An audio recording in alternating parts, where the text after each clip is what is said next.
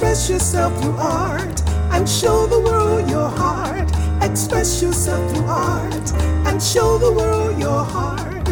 You're in the know with Esther and Larry. Art on the air today. Stay in the know with Larry and Esther. Art on the air our way. Express yourself through art and show the world your heart. Express yourself through art and show the world your heart.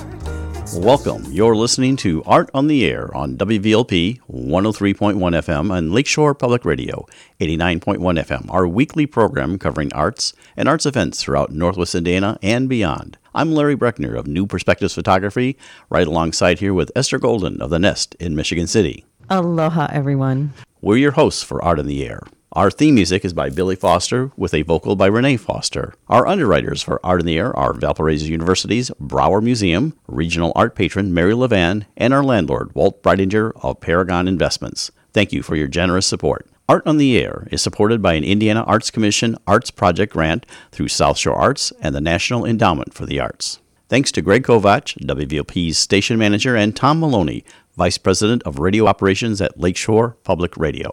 Art on the Air streams live at WVLP.org and is rebroadcast on Monday at 5 p.m., plus is also heard on Lakeshore Public Radio, 89.1 FM every Sunday at 7 p.m., also streaming live at lakeshorepublicradio.org, and is available on Lakeshore Public Radio's website as a podcast. Our spotlight interviews are also heard Wednesdays on Lakeshore Public Radio. Information about Art on the Air is available at our website, breck.com/AOTA. That's Breck, BRECH.com/AOTA. That includes a complete show archive, spotlight interviews, plus our show is available on multiple podcast platforms, including NPR One. Please like us on Facebook, Art on the Air, WVLP, for information about upcoming shows and interviews. If you're interested in being a guest or sending us information about your arts-related event, exhibit, please email us at aota@breck.com. That's aota@breck, BRECH.com, or through our Facebook page. Art on the Air is always looking for financial support. We'd like to thank our current supporters. If you're looking to support Art on the Air, Esther and I especially would invite you to become an underwriter of this program in particular. We have information on our website at breck.com/AOTA. You can find out support information there. So don't just be an Art on the Air listener. Become a supporter or underwriter in whatever amount you're able to do so we continue to bring you great content and this great local programming. And like I say every week, don't give till it hurts. Give till it feels good. And you'll feel so good about supporting Art on the Air. And we'd like to welcome to Art on the Air Spotlight someone who's been with us many times before.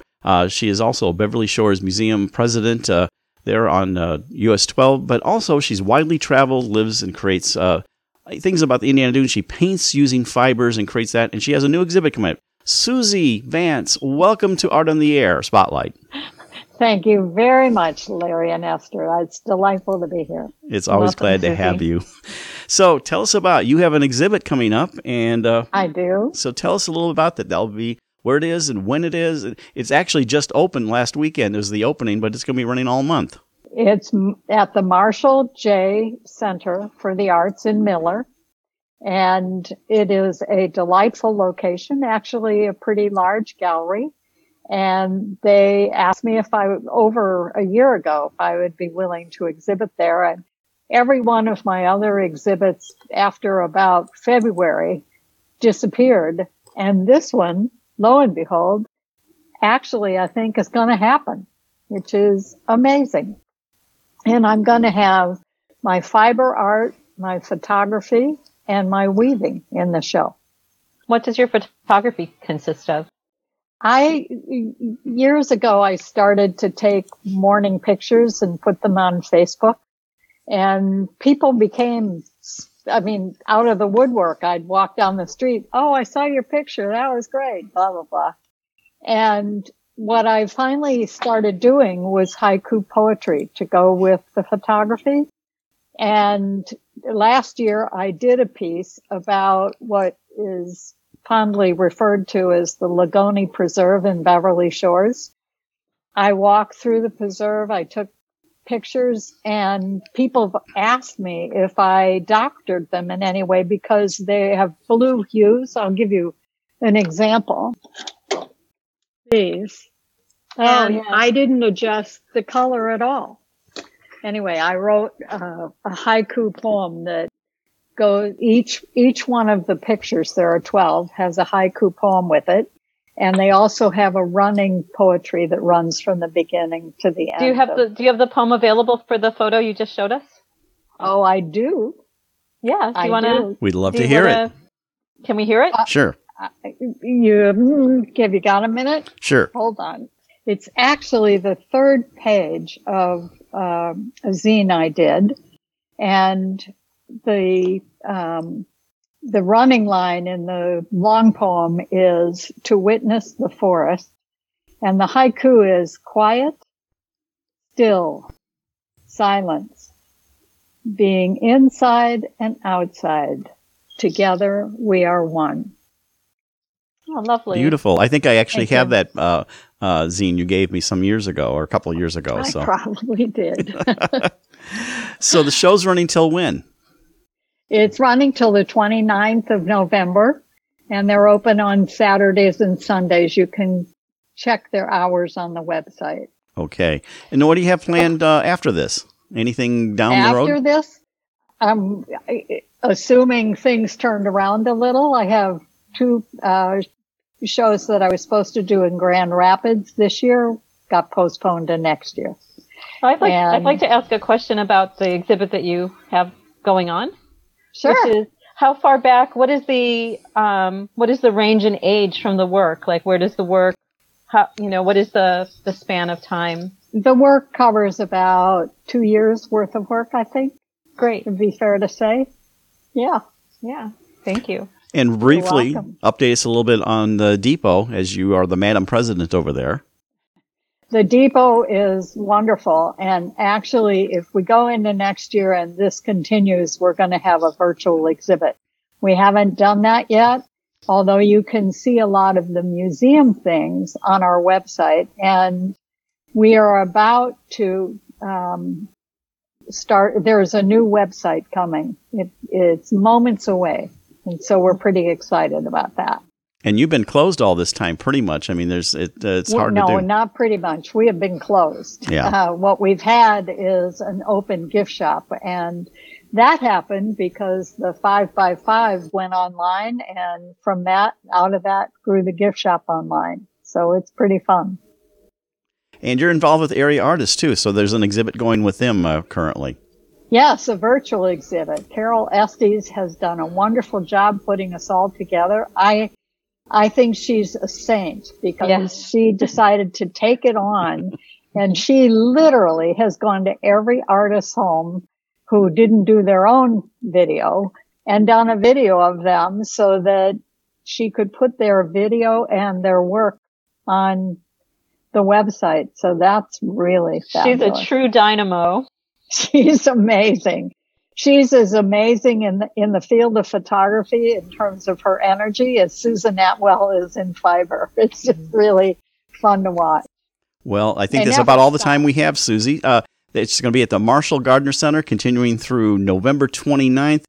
Susie Vance's whole exhibit, so if you get a chance, get by there in Miller, right in the little Miller section there. Susie, thank you for being on Art on the Air Spotlight. Mary and Esther, thank you for having me. And now a very special musical treat during the pandemic from Billy and Renee Foster, their new song called Virus.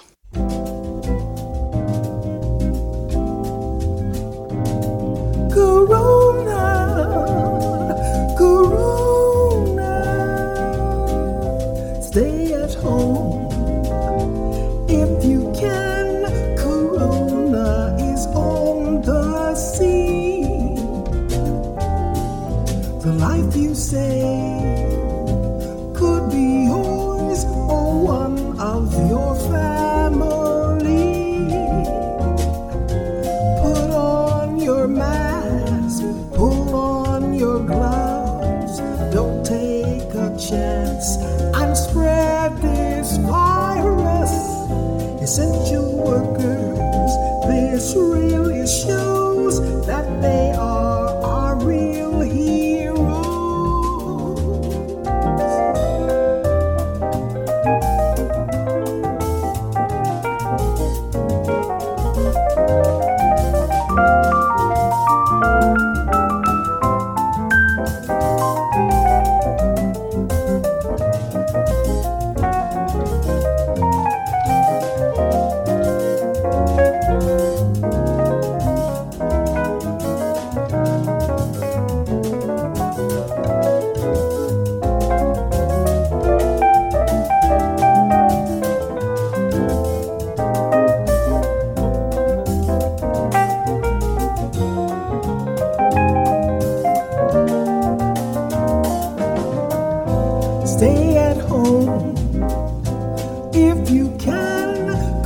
Lola is on the sea. The life you say could be yours or one of your family. Put on your mask, pull on your gloves. Don't take a chance and spread this virus. Social distance, it's up to you. We can save lives, it's true.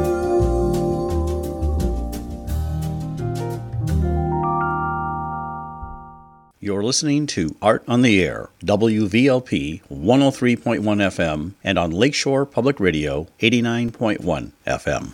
And now we welcome to Art in the Air Janine Harrison, who wrote a poetry collection, Weight of Silence. Among her other works, freelance writes, teaches creative writing at Calumet College of St. Joseph, and she's a teaching artist and activist throughout the Chicagoland, along with her husband, Michael Poore, whose short fiction appeared in Glimmer Train South Review. And we're also going to have her daughter on to probably give us an insight of this artistic and literary couple, Gianna. Please welcome them to Art on the Air.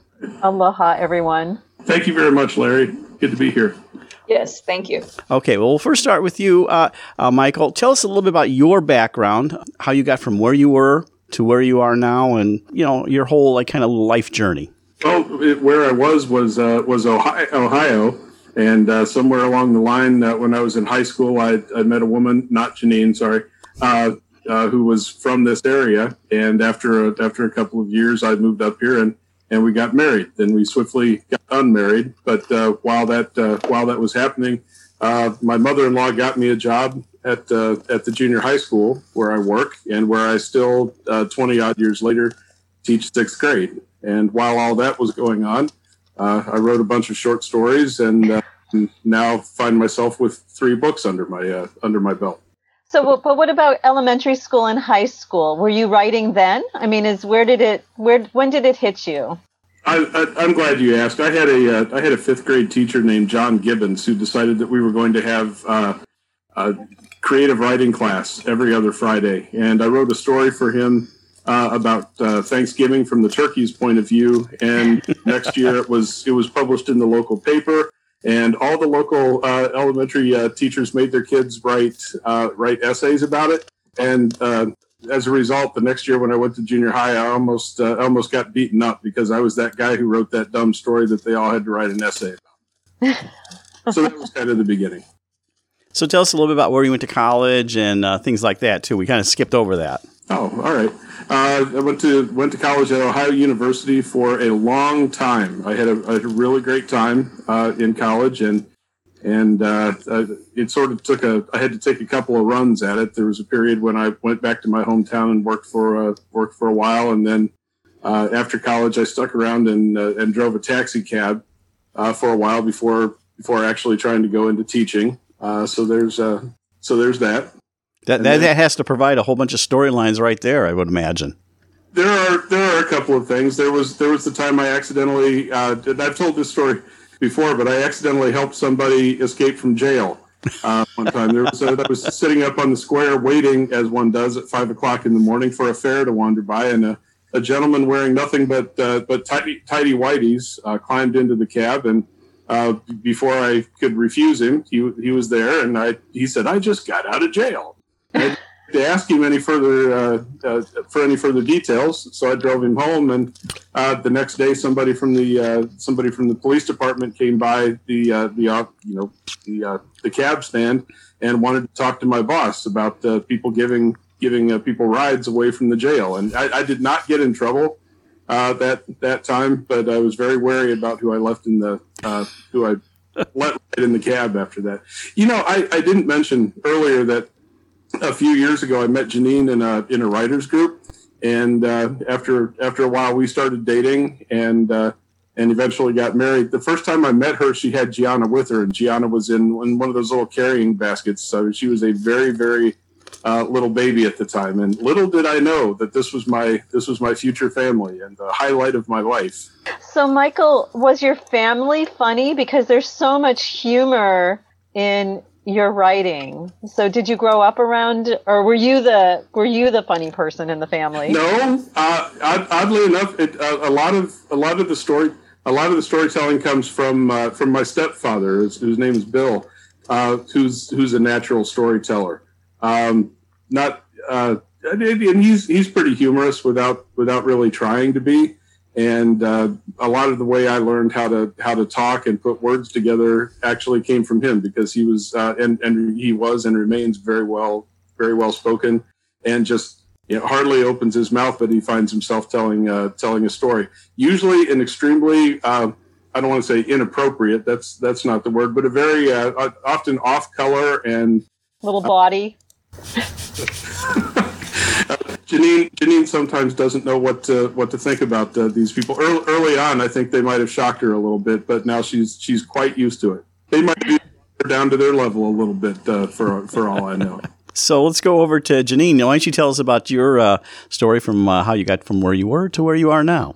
Well, I come from a family where my mom had a 151 IQ. And in terms of, she only had a high school education. Both of my parents grew up during the Great Depression. But she was valedictorian of her small class in rural Minnesota. And I grew up in a household where there was dictionary warfare, and when my mom would pull out the hardback dictionary and look, she was usually the one who was correct. So, and when it came to grammar, she certainly would correct mine, and my parents always spoke to me as an adult. So that was advantageous in terms of building English skills. My dad only had an 8th grade education. His father died of the first documented case of Huntington's chorea during the Great Depression, and my dad, even though he was the youngest, he had to drop out and take care of his mom and 3 siblings. My dad was a carpenter, so he had the practical math thing going, but of the family members, he was the most creative. So he loved wordplay and a lot of my creativity, and he was what I've always described as a TTT, a teller of tall tales. It's the term that came down with the family. So all the kind of like puns and language actually came from him. So I was born and raised on the south side of Chicago in Riverdale, Illinois, and I was always a reader. I loved reading. Education was starting to be lost on me. And then probably maybe 1 or 2 handfuls of classmates and I were taken into a program that was for 4th through 6th graders, run by a teacher named Mrs. Zucker, who was a grade teacher, and it was gifted literature. And so instead of diagramming sentences and doing things on prepositions and whatnot, we were able to read books, do reports on them that related to character, moods, setting, and plot, and then make creative projects in relationship to them. And she had us start writing stories and poems there. And not unlike Wonderful Husband, my work ended up in the local paper, helped me to see myself as a writer. And that's where it began. I mean, part of me always just kind of, I said journalist back then, or detective, because I was a big Sheldon fan. I inherited those books from my significantly older sister. But they both involve that kind of questioning that a writer needs. And which was my favorite subject in high school. I majored in it in college. But I majored in literature because as a first-generation college student, I really didn't know how to research and find the cornfield in Iowa that would have led to a creative writing degree back then. And so as a college student, my first internship was as an editorial assistant for an advertising trade magazine in Chicago. So I cut my teeth there in more than one regard. First, it was the first time I used a computer, first time I used a design program, first time I had to make something good enough to be publication.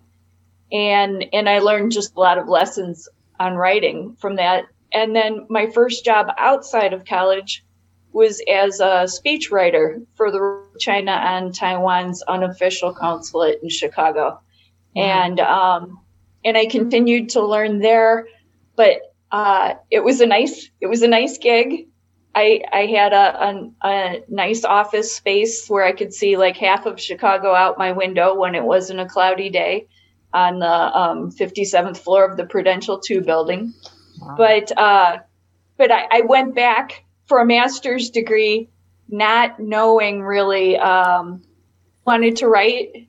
And once again, I ended up taking a slightly different path. I fell in love with teaching college English, and I stayed in college after my master's degree. In college English, but I never lost the writing bug. And eventually I went back and earned an MFA in creative writing. And I have found a kind of a marriage between teaching and writing ever since then. And so did it lean more toward poetry, or was it also story-based as well? It was story-based as well. It's kind of interesting because I think my first publications were poetry, but I have never formally studied it. I decided I planned to have fiction concentration, and then I learned about creative nonfiction. Right. And so my concentration is in CN. I kind of dabble in a little bit of everything related, and my publications reflect that. Yeah, poetry sometimes springs from, like for me, I write a lot of poetry, but I don't necessarily think of it that way. It just kind of springs forth without much thought. It's like I can't stop it from happening, just like I can't make it happen. It's not like I can sit down and write a poem like I can write a story. It's like, I understand that perfectly. It's with the "you can't make it happen." There's a quote, and I've lost who said it, but it basically is, and a gardener doesn't decorate his roses. I'm paraphrasing poorly, but you can't force it. And when it does come to poetry, if I am when I have the strongest feelings, poetry is almost like a conduit onto the paper first thing. And I think a lot of people feel that way. So it's my go-to form for high emotions. But I try ultimately for a published draft to go for, not saying I always achieve it, but I try for a decent balance between thought and feeling. Right. And you can feel it in the weight of silence, especially because, yes, it's a book of poetry, but it reads to me like I'm right there in that place, like I'm actually there, or it's a story rather than poems, even though, yes, it's a poem and intellectually I know it's a poem, but your use of the language and phrasing really brings me there. Like one line that especially always sticks with me is the eyes of dryness of straw carrying. It's just like so incredibly beautiful and moving. But, all the poems in the weight of silence are so deep. Janine, before we get off you're the Poet Laureate of Highland, Indiana. Tell us how that came to be.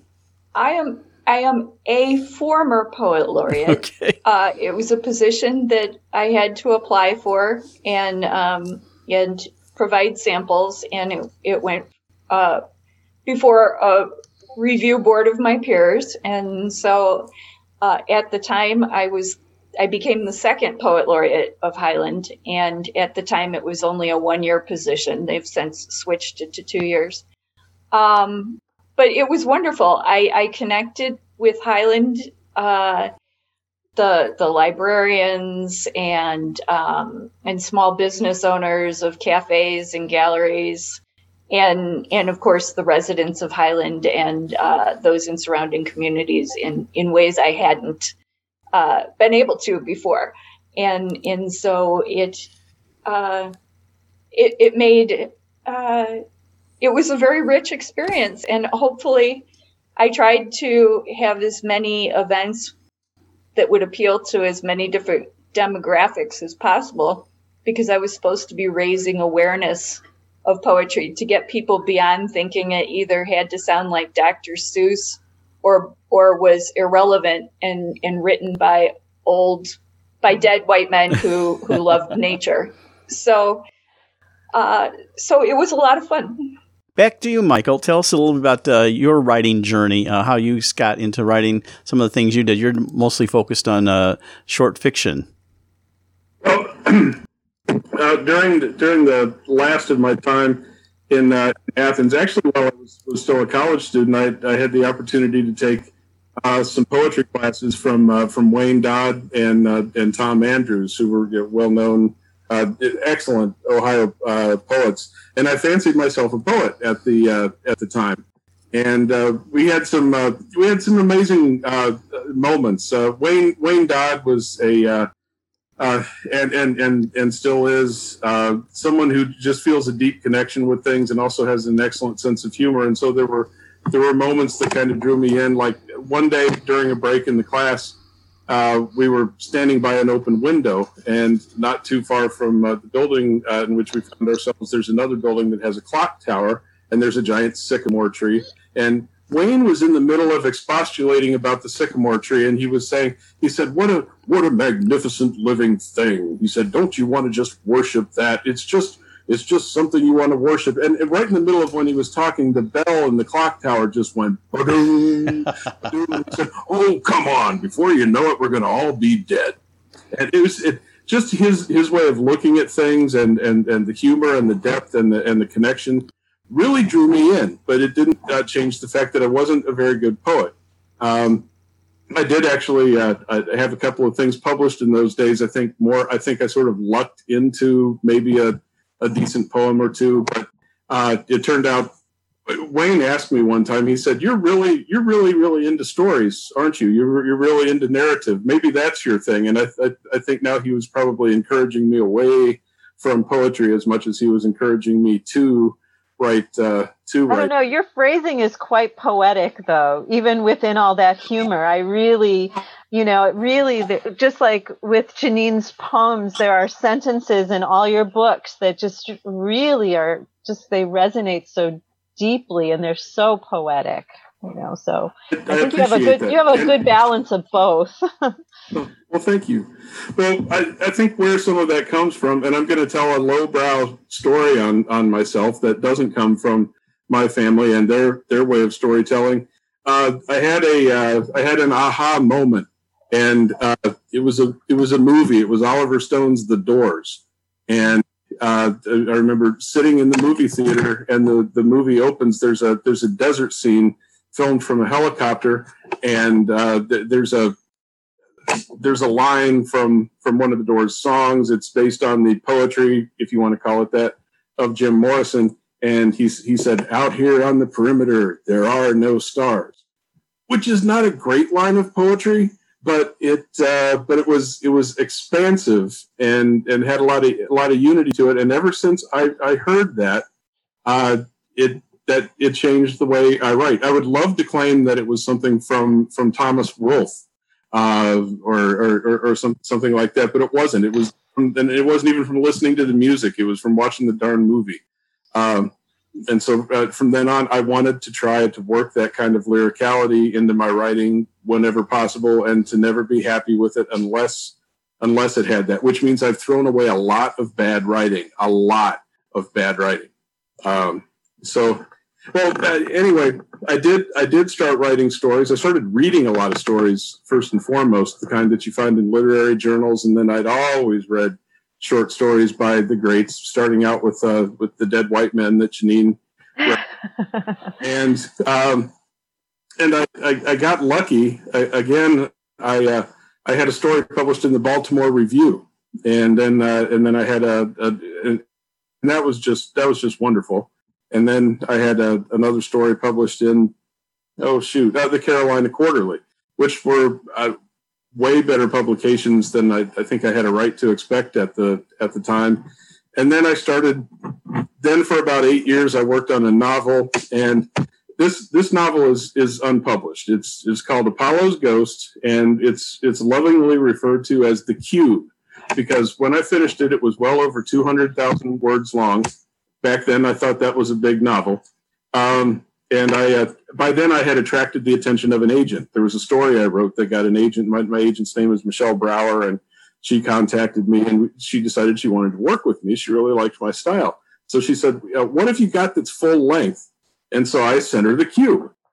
And she contacted me back, and she said, when I first opened it up, I thought, well, this can't be the book. He sent me a stuffed animal or something. So she said, oh my God, no, it really was the book. And she said, I can't sell this, but I'd still really, really like to work with you. What else have you got? And I had an idea at the time for a book based on, I wanted to write a biography of the devil, basically. And she said, you should send me that. And I said, well, it's not written yet. And she said, well, when do you think it'll be written? And so I gave her a date, which never do that because they turn it into a deadline. Anyway, it wasn't very long. It was done within a year, and then within 6 months, we had a publisher with Echo, which is an imprint of HarperCollins, and that book went over very, very well. It got starred reviews. It got wonderful. It's a great book. It didn't sell. It didn't sell very well, although oddly enough, it's now been published it's been published in Germany, and it just came out just like within the last couple of weeks in Italy. It's so philosophical. I find it so philosophical.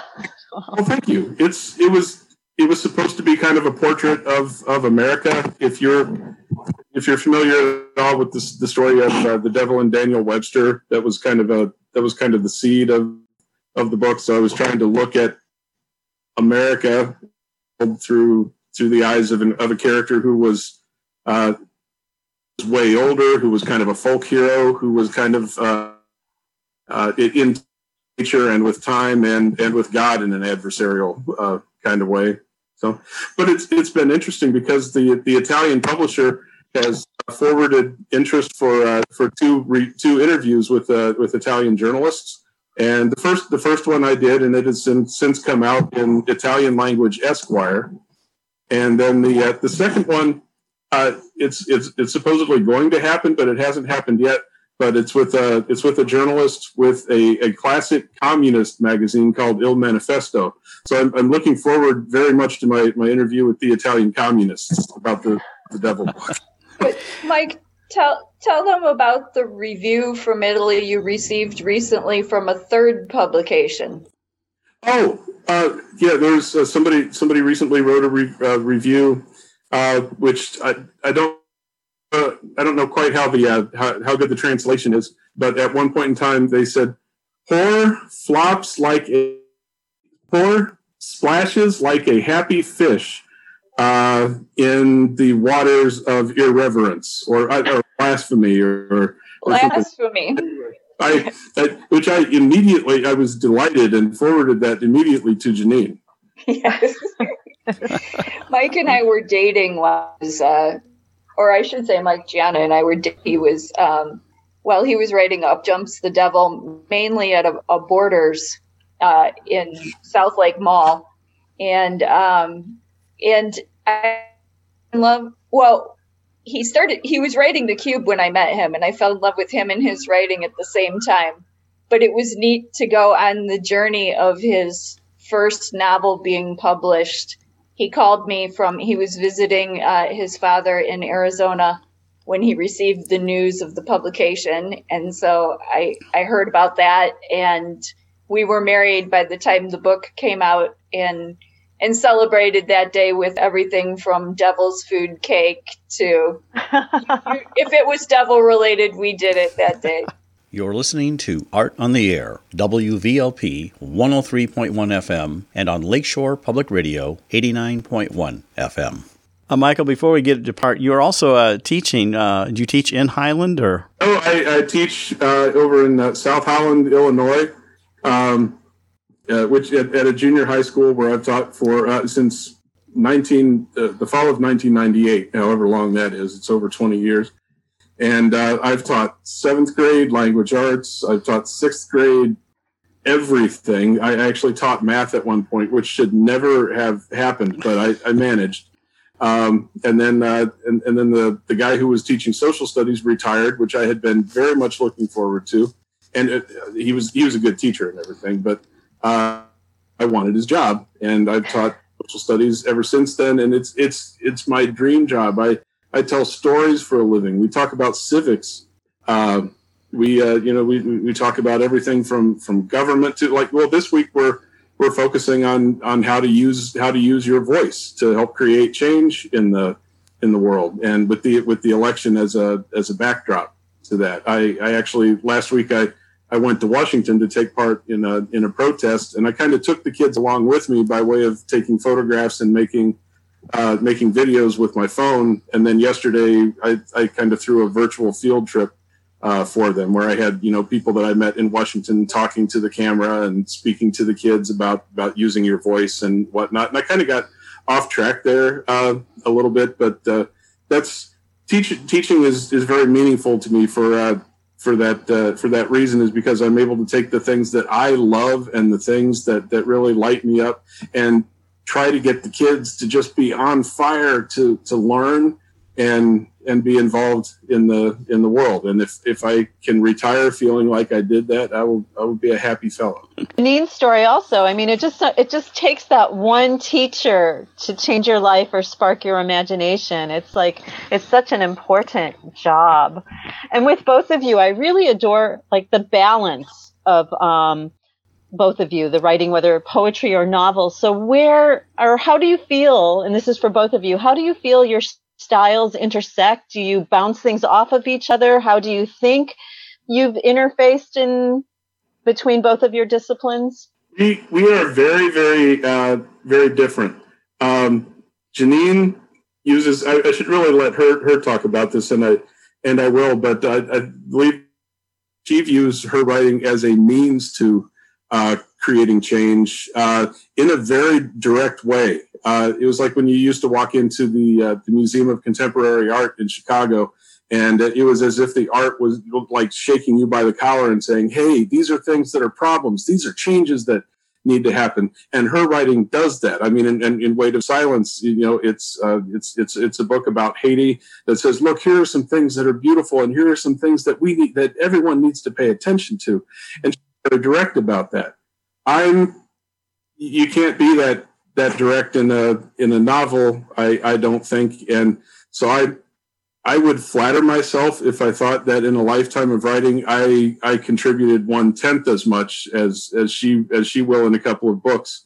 But that's, to me, that's what we revolve around when we share things with each other. It's about the language, but it's also about the job, the getting things done of trying to make the world a better place.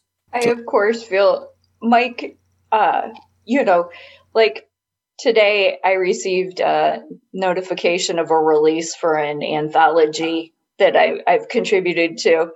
And they sent $25 to my PayPal account for the contribution. Mike's, so I always joke, okay, I've earned $25, we can retire now. But Mike is the one who makes the money with his writing. But I'm saying this because due to his sense of humor, and his humor makes anything more palatable, and so he contributes in indirect ways to a much wider audience than I do. I have more of a niche market, and so I disagree with my husband's statement that I contribute more than he does. Yeah, but I did.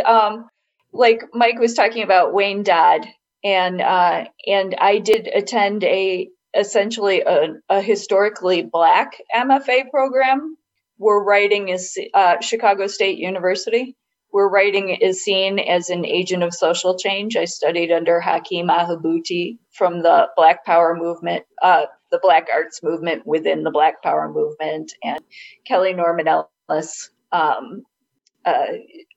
those two especially, Sandra Jackson Opoku.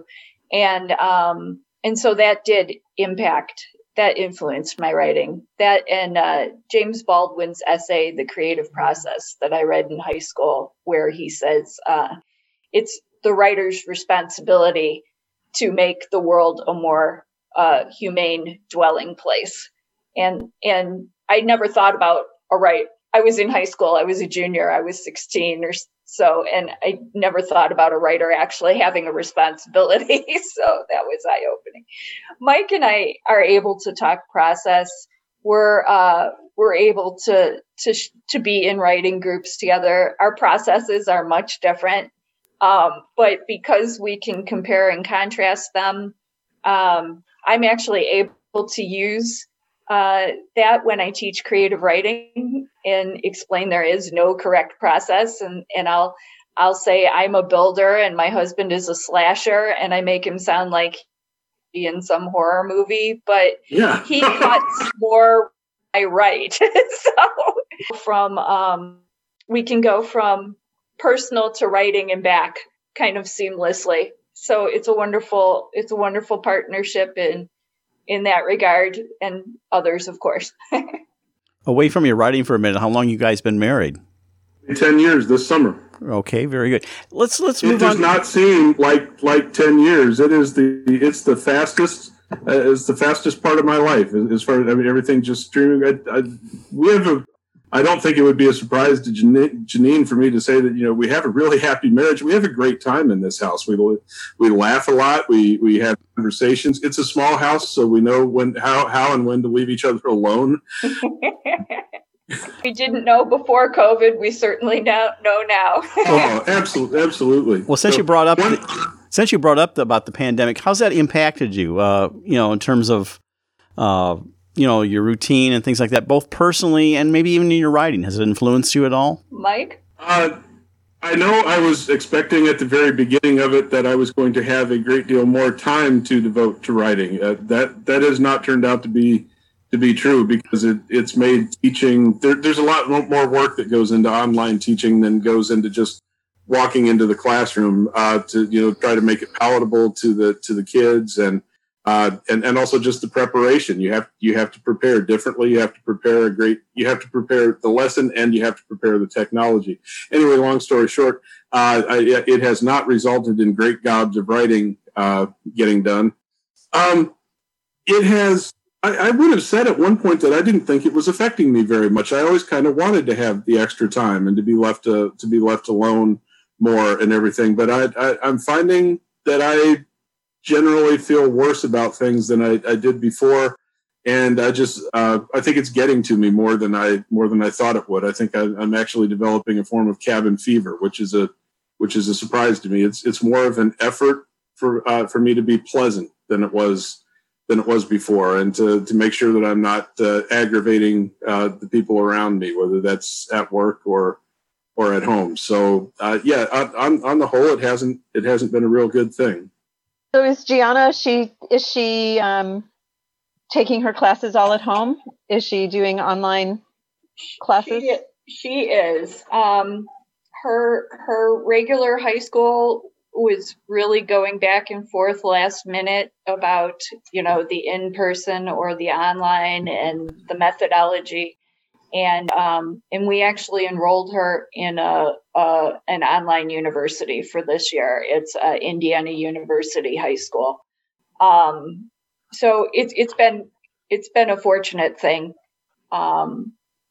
Yes. So, and she's getting some art done as well.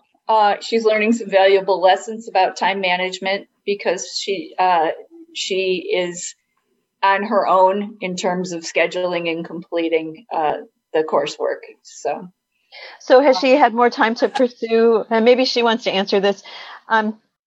Gianna, do you have more time to pursue the digital arts, and have you found anybody online to help you progress with that? Or do you do it all on your own? About this, actually. Throughout, there have definitely been roadblocks, art blocks, definitely. But I feel as though my art from the first half of this year and my art from the second half of this year has improved 100-fold. I've recently gone on Twitter and started posting my work. And though you might think a more picture-oriented social media platform like Instagram would be more catered towards artists, I think Twitter is actually a bit better on there because you'll make friends easier. So not only has my art changed and improved throughout quarantine, I've also made a lot of new online friends that have been keeping me busy, besides my terrible school.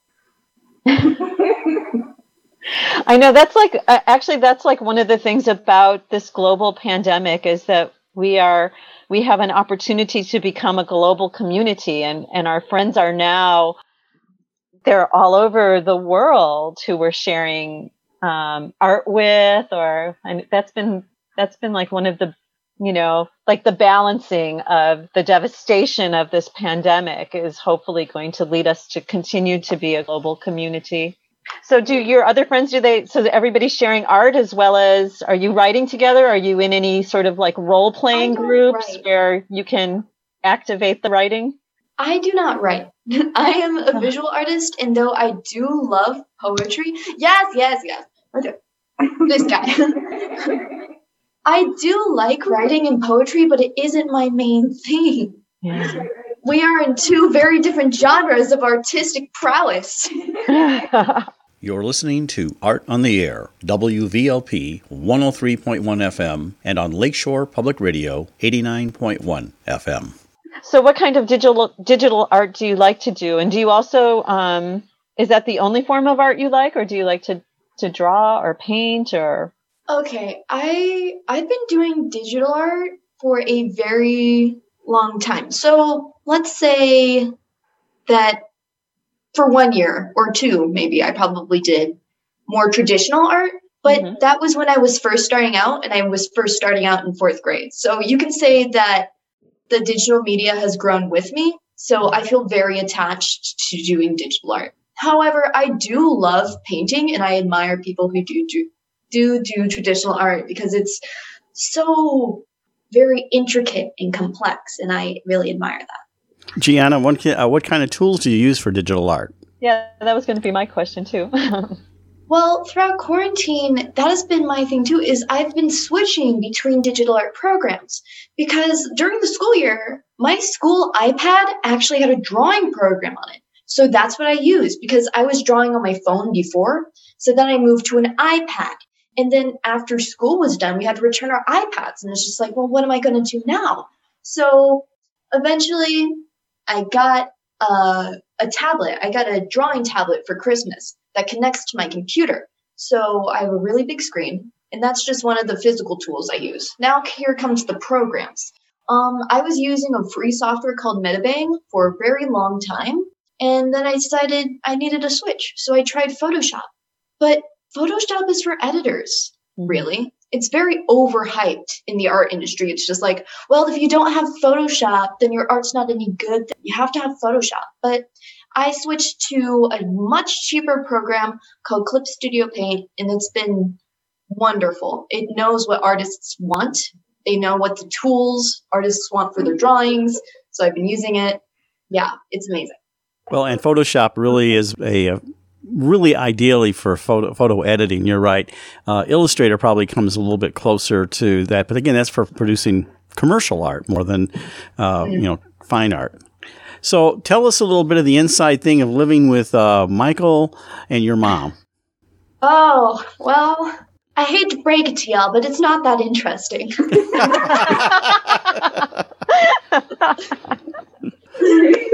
What a shock. They function as normal parents. I guess you could say that they are different because they have a very big focus on education, setting goals for yourself, reading. They love always they want me to read, which I enjoy. So it's not really a problem for me. And Mike summed it up. He said, we have a lot of laughs. We have a great time. And I guess one of the many quirks of having writers/teacher parents is they have like these little rituals, especially Mike. Mike is just full of rituals and traditions and little knickknacks that he has on the side of his couch, which has these like Buffalo statues or like Star Wars Lego things or bottle openers. He's just like, I need these to write better. So, yes, inspiration. So I guess you could say we have a really good view of the intricate writing process of these two. Do you guys play games or stuff? Are there any, so like, do you have like game night that's word-based? Sure, we play Scrabble sometimes. And then we have to argue about who's making up words and who's not. It's which three of us try to get away with it and can't. So. Oh, like Dixit, yes. Dixit's wonderful. You have wordplay, and it like combines visual elements and writing elements. So it's like storytelling, but with cards, and it's wonderful. Play Dixit. Yes. Oh, there's a lot of reading of things like Edgar Allan Poe stories, and we went haunted Indiana one year. So, but a lot of oral storytelling, I think, too. I know we did like the poetry magnets when the kids were really little, and I always loved waking up to see what lines of poetry were on the refrigerator. Those are fantastic. So what are you looking forward to after the pandemic? I mean, if you've been pretty much sheltering in place for the most part, what's something you're looking forward to doing? Getting on a train and going to museums in Chicago. Janine? Yeah. The pandemic for me, I had to choose projects wisely because I felt vulnerable and depressed at the beginning in spring and the BLM protests and in June, it just all was so heavy. So I chose to write a short travel memoir. So I was reliving the travel, which kind of helped with my wanderlust. The pandemic, of course, has been heavy and hard. I'm on Facebook more than Mike is, so I think I have more contact with the outside world in that regard. But I would say that I've also tried as much as possible to take advantage of as much virtual professional development and as many author readings as possible. And until the school year started, it was also a great time for reflection in the summer, which I don't normally have as much time for. But then the school year started. Yeah. Travel. Like Mike, I want the museums, but I just want to get in the car and go on an adventure. Right. We're also looking forward to being permitted by the rest of the world to leave the United States and go travel abroad. We're hoping that will happen at some point. We had plans to travel in the British Isles and really everywhere. So we're ready to go. It's usually the other countries that have not been accepting people from the States. That's what I'm saying. Please, can we come over there? Let us out of here for a little while. And for a while, the answer is still going to be no. I'm afraid. We interviewed a Grammy Award-winning musician who's from South Africa who is stuck in Australia because you can't leave. Fortunately, you can stay at his son's house, but he's stuck there because they're just not letting people in or out of Australia at all. Wow. So any projects you're looking forward to doing? We're getting close to wrapping up here. First, Michael, anything you have on the front burner? I have a number of projects that I'm working on right now. I'm trying to write a fantasy novel, just with swords and wizards and things like that, with hopefully some social relevance in there. But I thought it was going to be a quick, easy project, and I'm now into the second year of it. And my agent told me that she said she really liked the book. She thought, she said we're gonna sell this and everything, but it needs a lot of work. And she assigned me a whole bunch of books to read, excellent fantasy books. And so between work and doing my homework for her, that's my project at the moment, is reading and becoming a better fantasy writer. And when I'm done with that, then I will finish that book. And then I've got another one that I've been working on for like 4 years that I'll work on. So the projects go to and beyond the horizon. And Janine, real quick, anything you're looking forward to doing? I must add to Mike's that Mike's second project makes the cube look small. Anyway, I'm finishing up the short travel memoir / guide. I'm finishing up a memoir, and I'm hoping next summer to return to an actual full-length memoir that I needed to let get very cold and return to. It's called Queen of Lilac Time. Yeah. Can you quickly give us your websites? Because I know you both have one. Michael? MichaelPoore.live. Okay, and that Poore is Poore. Right, Poore, just like no money with an E on the end. And Janine? JanineHarrison.com, and it's JANINE. Do we have a minute for me to end with one of Michael's, something from Up Jumps the Devil, which is, you'd be surprised how much of your happiness has to do with little problems. So it's sort of like a pandemic thought. Okay, well, we'd like to thank you again, Michael Poore and Janine Harrison, along with Gianna, who has also updated us on that. Thank you very much for coming on Art on the Air. Thank you. Right, thank you, Larry and Esther. Thank you. Our pleasure.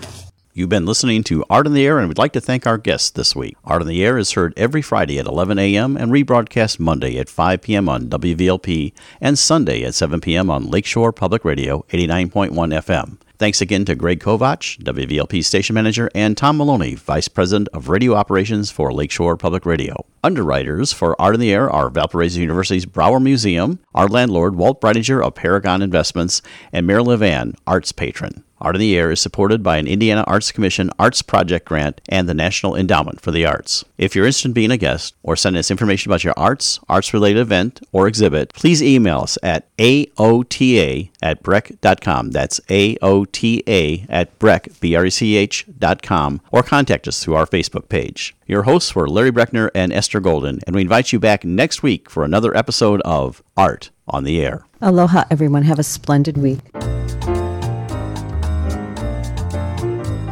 Express yourself through art and show the world your heart. Express yourself through art and show the world your heart. You're in the know with Esther and Larry. Art on the Air today. Stay in the know with Larry and Esther. Art on the Air our way. Express yourself through art and show the world your heart. Express yourself